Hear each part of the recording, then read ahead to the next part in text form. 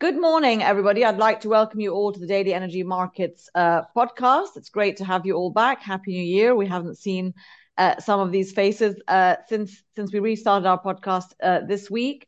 And it has been quite an eventful couple of weeks to start the new year. So let's get cracking and hear from Jamie Ingram, Senior Editor at MEES, Paul Horsnell, Head of Commodities Research at Standard Chartered Bank, and Mukesh Sadev, SVP, Head of Downstream and Oil Trading at Rystad Energy. Thanks so much for joining us, gentlemen, there. I'd like to put up that survey result that we got from a question earlier this week, which is, of course, about the shipping lanes around the Red Sea to get better or worse with US-UK attacks on the Houthis. We have seen, some more activity since Monday as well, and that seems to be escalating for the time being. 89% agree with that's going to continue. Mukesh, let me go to you first then on that, and get your take on how big of an escalation is the market reading this at, and how is it going to impact prices, shipping, etc., and thinking around oil trade.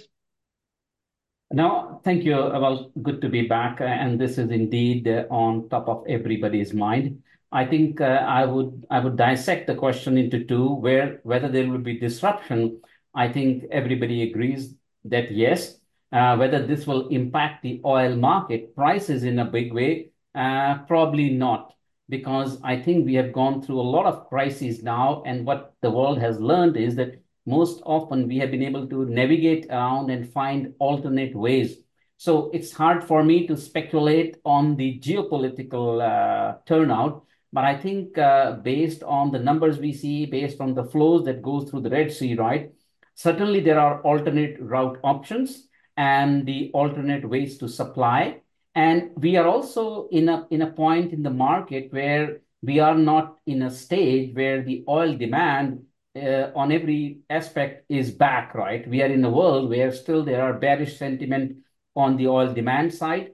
And so I will say that the disruption for sure, system will find alternate ways and means. There is a lot of leakage in the system also that happens. And this will probably not be such a huge price mover as we have seen. So that's what I would say at the start. Okay, thanks, Mukesh. And I guess we just have to look at what's happening to prices to see how much they're moving. They have moved as a result of disruption, but not to the extent where we would interpret it as a disruption to oil flows. Jamie, let me go to you on that point of, well, it's also in a period where demand has been revised downwards for the year from last year. We have enough supply still. The market's telling us that. And the amount demand outlook isn't looking too strong, so perhaps not so much panic about any major disruptions. What's your outlook for that for the year ahead? And what will it take for activities like this in the Red Sea to actually disrupt the market? Hi, Diala, and Happy New Year to you. Yeah, as you said earlier, the Red Sea is all that anybody can be talking about really at the moment. Yeah, generally I agree with Mukesh on his comments earlier. In terms, is there going to be disruption? Absolutely, yes. Is it going to be significant? Well, we're seeing the market kind of trading quite range bound at the moment. In the mid 70s to maybe creeping up above 80 on a good day, but no more than that. I mean, there is clearly significant potential to reroute a lot of these trade flows around Africa rather than going through the Red Sea. And I think that it's also very important to note that clearly Saudi Arabia, the Middle East's largest oil producer, has significant oil export capacity on its own Red Sea coast.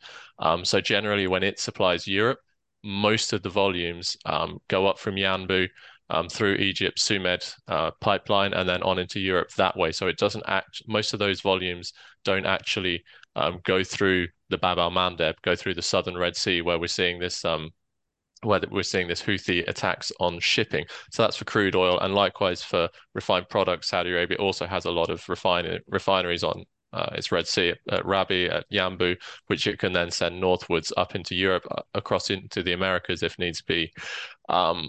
Also, clearly, the primary source of supply growth in 2024 is seen as coming from the US.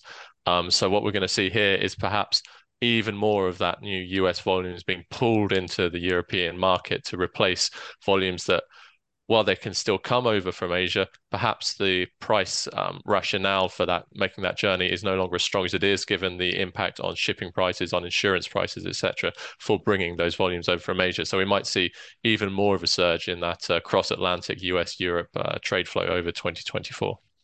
Okay, great. Thanks, Jamie. And I did want to get to the US production and talk about that in a bit more detail, but we'll go back to that. Paul, good morning again. I mean, on the cost point of view, we haven't seen a disruption to flows, but a slowdown, rerouting, etc. That clearly comes at a cost, right, to shippers and to those who own the ships, those who are even shipping the oil. Given that we're in this environment still of, relatively higher interest rates here to stay, do you think that's going to impact at all? Is that a worry? Central bank policy, etc. And how will that feed into, if you like, decisions on in terms of operators of those who are moving oil around?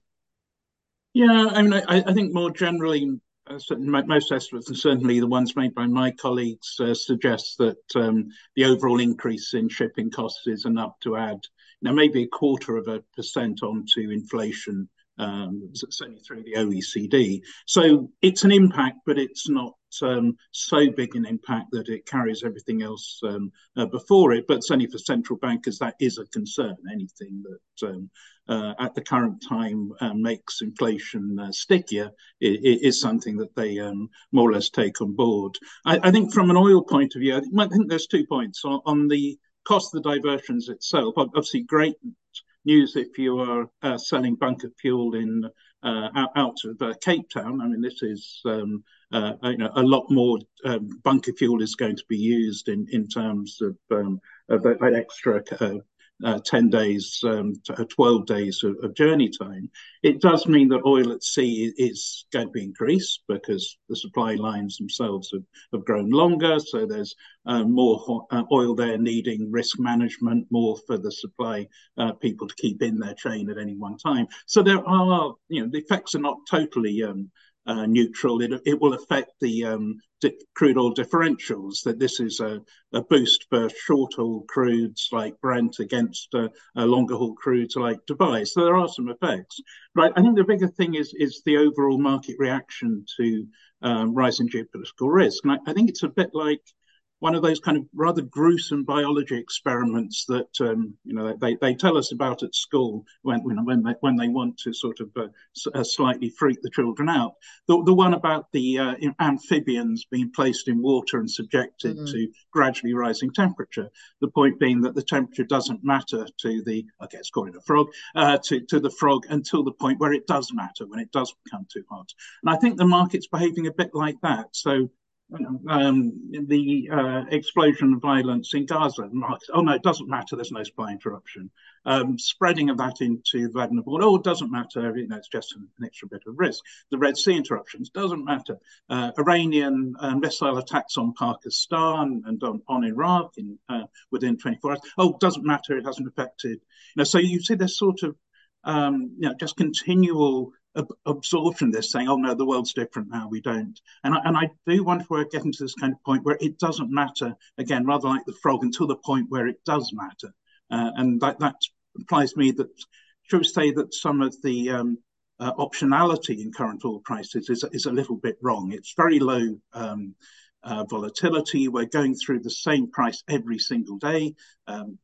Exactly 77, 97 on Brent. We've been there every day at some point this year, and 13 trading days in a row. So it just feels that something doesn't quite add up yet. And I just feel that we're, again, in this state where it doesn't matter, but at some point it might.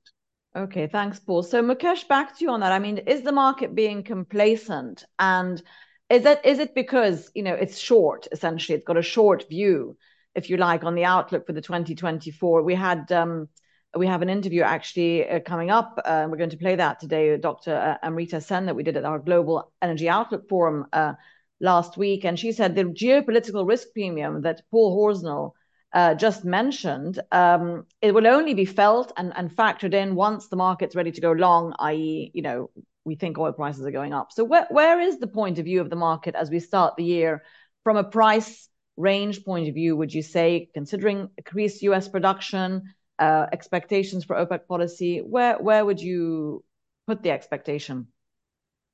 No, I think that's a quite a number of factors question. So let me kind of break it down. But first, I also want to agree with Jamie that US barrels is a big part, and there are players who would be ready to pay a security premium. I lived in Houston for many years from a trading perspective, and I understand that there is a security premium certainly US barrels attract. So the only thing for the US barrels is that in 23, they grow about 1 million barrels. So far, the forecast for 24 is about 500,000 barrels growth, right? But we know that US shale can surprise. So I think even if a lot of analysis fundamentals tells us that US production may not grow, I think the sentiment and the actors believe that US can always play a surprise. So that plays into the market sentiment, number one. Number two, I guess on the demand side, it's clear that last year, 23, because of 22 base numbers, was at 2.8 million barrels per day of demand growth. 24, that number has come down almost half, 1.1, 1.5 million barrels per day. And a big part of that growth is obviously Asia. And a big part of that growth we have is about 700 KBD of jet growth. Now, jet, everybody has been hoping that jet will come out of the jet lag. And I think that's not happening so easily because of the bottlenecks in the aviation system, possibly. So jet demand, also people are risking that it may not come back given the geopolitics, people may not travel. And China contributed a big part in the aviation by global travel, which is not happening at the moment. So once we put together that supply side, even if the numbers tell not good, but the sentiment feels it will be there. On the demand side, a bit of the bearish side, I would put that our expectation is that still the market may not be factoring some of the quality challenges with the refinery sector, right? Refinery outages, weather events, will happen. Refineries with the OPEC cuts are not getting the right kind of crudes, which they used to get for optimization. So I believe the product markets will stay challenged. China has also released a full year crude quota. And I believe that some people thought that this will stabilize the market. My view is opposite. Now China can keep the world guessing. Instead of doing a batch-wise release, now China will keep the world guessing. And that brings my point around OPEC. OPEC will certainly factor into account that now China is no longer giving a quarterly indication of what they will buy. China certainly is increasing capacity this year, and they have given an indication that even the teapot refineries, which were eroding, they don't want them to erode as much as, because everybody believes that there is good life left in the refined products market management. So if I put all this together, I believe that the OPEC policies active management will continue.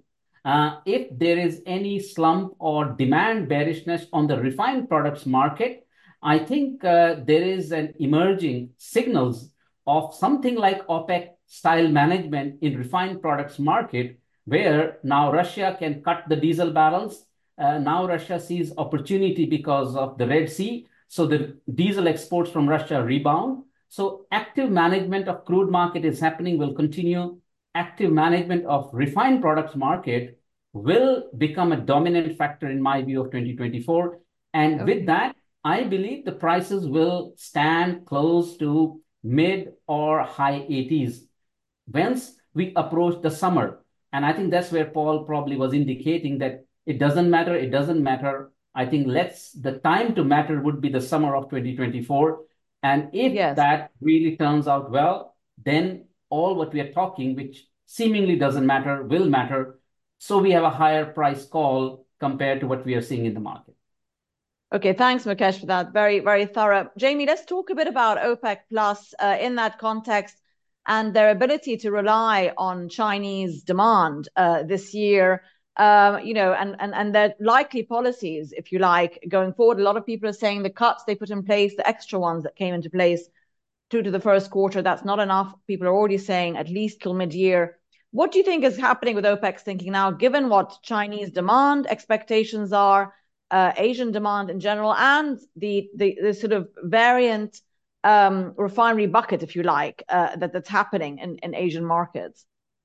Sure, Diala. Yeah, so with OPEC, as you say, that OPEC Plus, those cuts are due that they're for Q1 this year, but it's worth noting that even under the assumption that they might end at Q1, it's going to be a gradual taper. So there won't be a cliff edge in April. They're going to phase out these cuts throughout Q2 as well.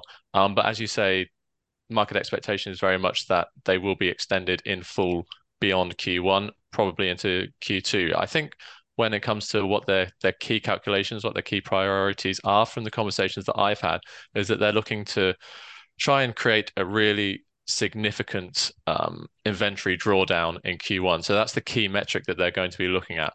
They're looking ahead and seeing, okay, we might still see stock builds later on in 2024, but if we can draw enough out of inventories in Q1, then over the course of the year as a whole, it will all balance out. So if those inventory drawdowns are not as significant as they are calculating on, then that's going to be the key metric that will lead to a potential extension of the cuts in full into Q2. China has clearly been the key source of demand growth for them in recent years. It was fairly strong last year as well, but I think they're increasingly looking to India as well. That's kind of starting to take on a lot of the mantle of global oil demand growth, Asian oil demand growth as far as OPEC Plus is concerned. Longer term as well, I mean, we're seeing Saudi Arabia, people talk about the how much of a concern is it for Saudi Arabia losing market share to Russia in China? We're starting to see Aramco kind of grapple with that issue somewhat when they're starting to have success in picking up refining shares, shares in refineries in China. So that's really going to be bolstering their market share within China for the longer term. So I don't see that perhaps these market share concerns being a key priority for Saudi Arabia over the long term. Okay, well, that's interesting. They are being raised, obviously, just because of the US production figures. And of course, there's other output as well coming from the Americas. Paul, let's just talk about the sense, I mean, from a general commodities point of view, other commodities, not just oil, what they're telling us about the sentiment for the global economy going forward this year. Are people long, short on various economies, taking into account, of course, Europe as well and manufacturing in the US. The US economy has not had a hard landing yet. Inflation's coming under control. It's all looking still pretty healthy. Do you expect we're going to see the sort of trickle effect of interest rate rises finally hit this year, or what? Where's the sentiment there? Yeah, I think first I'd like to really strongly push back on this idea that demand is weak. Oil demand growth, we think this year 1.54 million barrels a day. That's above the medium-term average. I haven't seen a forecast out there by people actually do the numbers of a weak demand growth this year. It's in the mind. It's and I think there's a danger of us getting sucked into this. Oh, demand is weak. The outlook is poor. The U.S. economy, recessions. Because I think we think back exactly 1 year. This is exactly the same discussion that was being had 1 year ago. That the demand outlook is weak, everything is dreadful, the recession is coming. And of course, what happened is demand surprised very heavily to the upside last year. The only agency that got it right really was the OPEC Secretariat. Their view was ridiculed at the start of the year. By the end of the year, everybody revised up to. And I think there's a danger that we're just going to make exactly the same mistake of this sort of morass of we're just looking for the cliff edge and demand to fall off. See no evidence in the numbers, just see demand surprising to the upside. And same sort of category. Again, US supply, non-OPEC supply growth.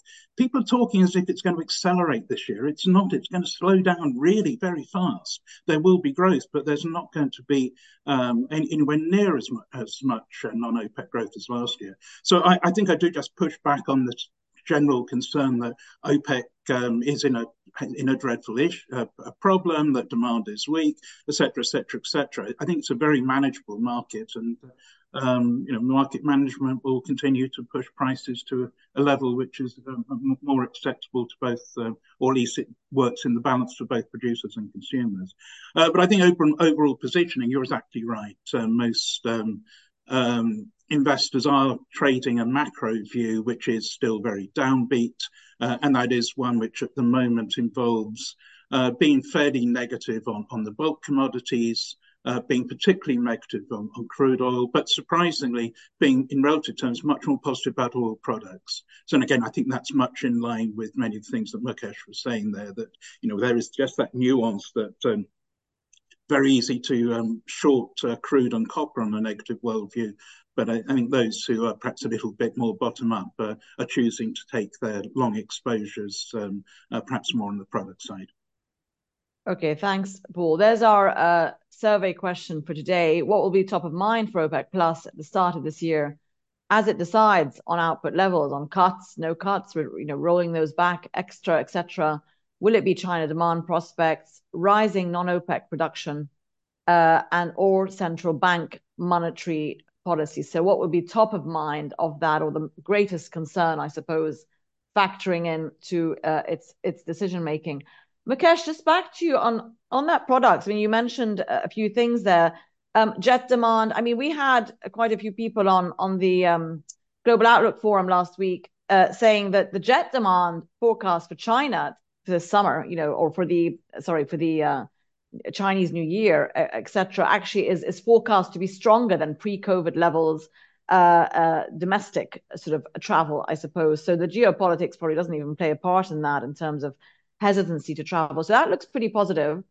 And then secondly, on Russian, you mentioned diesel. Last year we had that point in time where Russia was sort of threatening diesel supplies, and it did impact the market. Do you think that, this year we're going to have the same vulnerabilities to Russian flows, or are things pretty settled into a pattern which suits both parties essentially? No, I think I'll build up on what Paul was mentioning, that there is a bit of a demand, how we look at the numbers, right? The COVID and the crisis has damaged our normal base numbers year on year. So sometimes the year on year numbers look very, very high because the previous years was very bad. But I agree with Paul in some way that 1.5 is not a bad demand when we look on a medium. But I think the key point to note is that now with the talks of the energy transition and those things, there are some sectors which are doing good. There are some sectors which are in trouble. Clearly, jet demand, I would say, is in lag.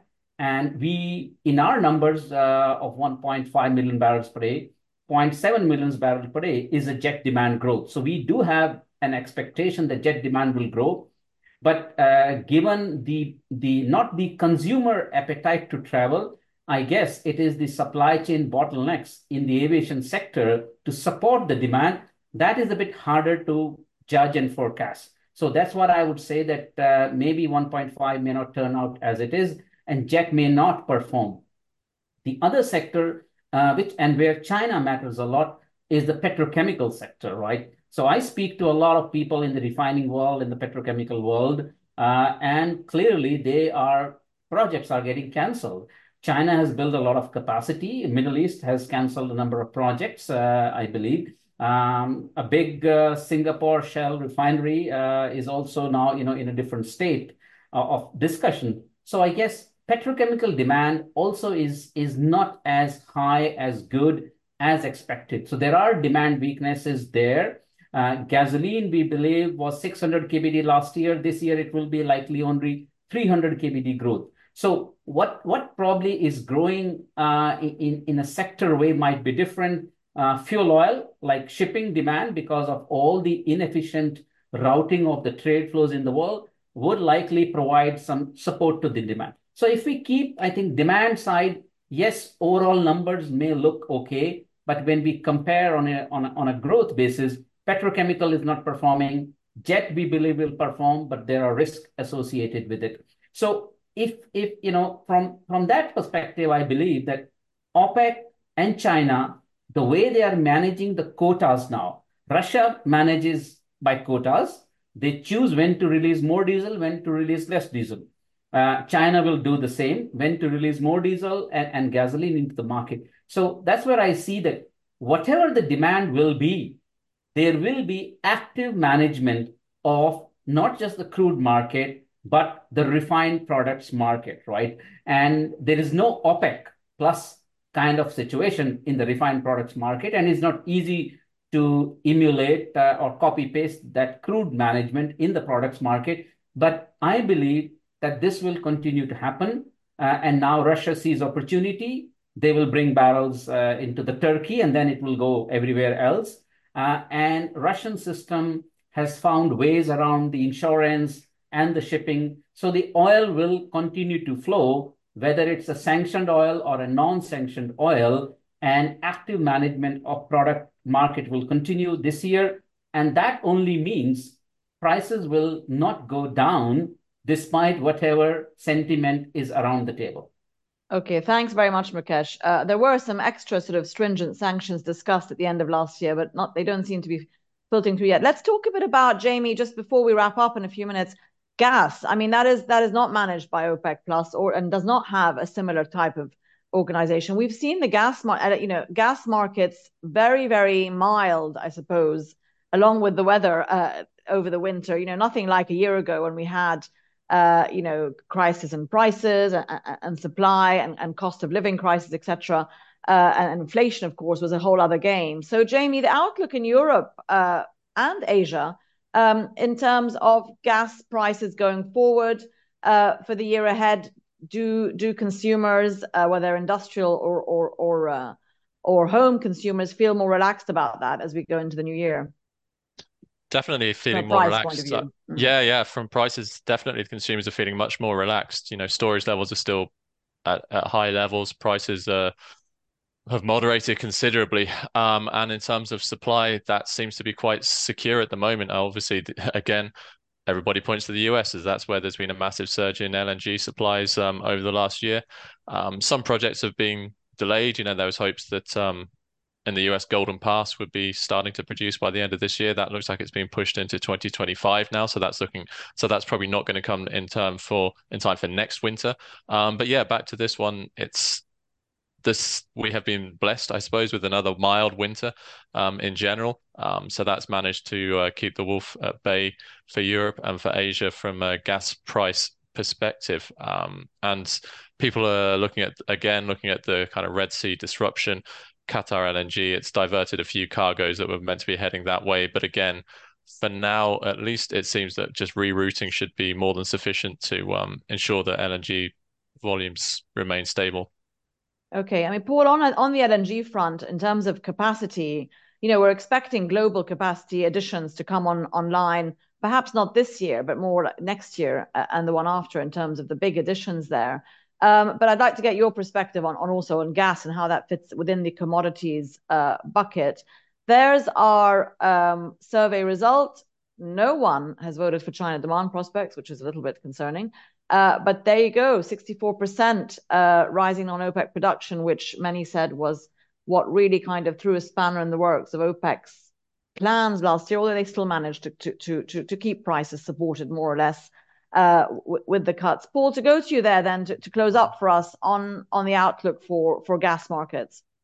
Yeah, well, I very much agree with Jamie, and I think certainly there has been a sudden cold spell through Europe, so the inventory draw over the past week, has been the largest 7-day draw for 3 years effectively. But it's coming off a very high base, and as we said, now getting to the point where you can see the end of the winter, so the market is still relatively relaxed and staying most of the time close to this kind of 30 euros per megawatt hour level. US, I think, is rather different. And the cold snap at the moment does appear to be causing another Permian freeze-off. We've had those 3 years running.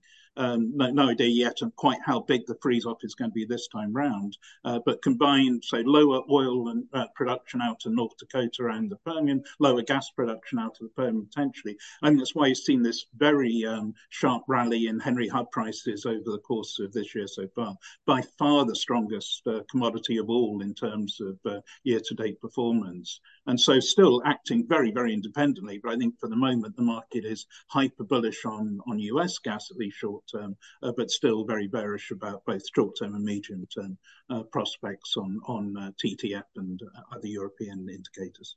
Okay, Paul, I just want to get just from the three of you, just your outlook for, I know you've mentioned it a few times, the US oil production. We had a lot of people talking about it last week at the forum. And we did have one or two voices saying, no, we actually think this is going to plateau here now and actually begin to decline because of the way the drilling works and shale. Others more were saying, no, this time next year we could see another blip, not the same blip we saw in 2023. But very quickly, Mukesh, will we see US production plateau where it is today or drop or go up without getting into too much detail? US production will grow.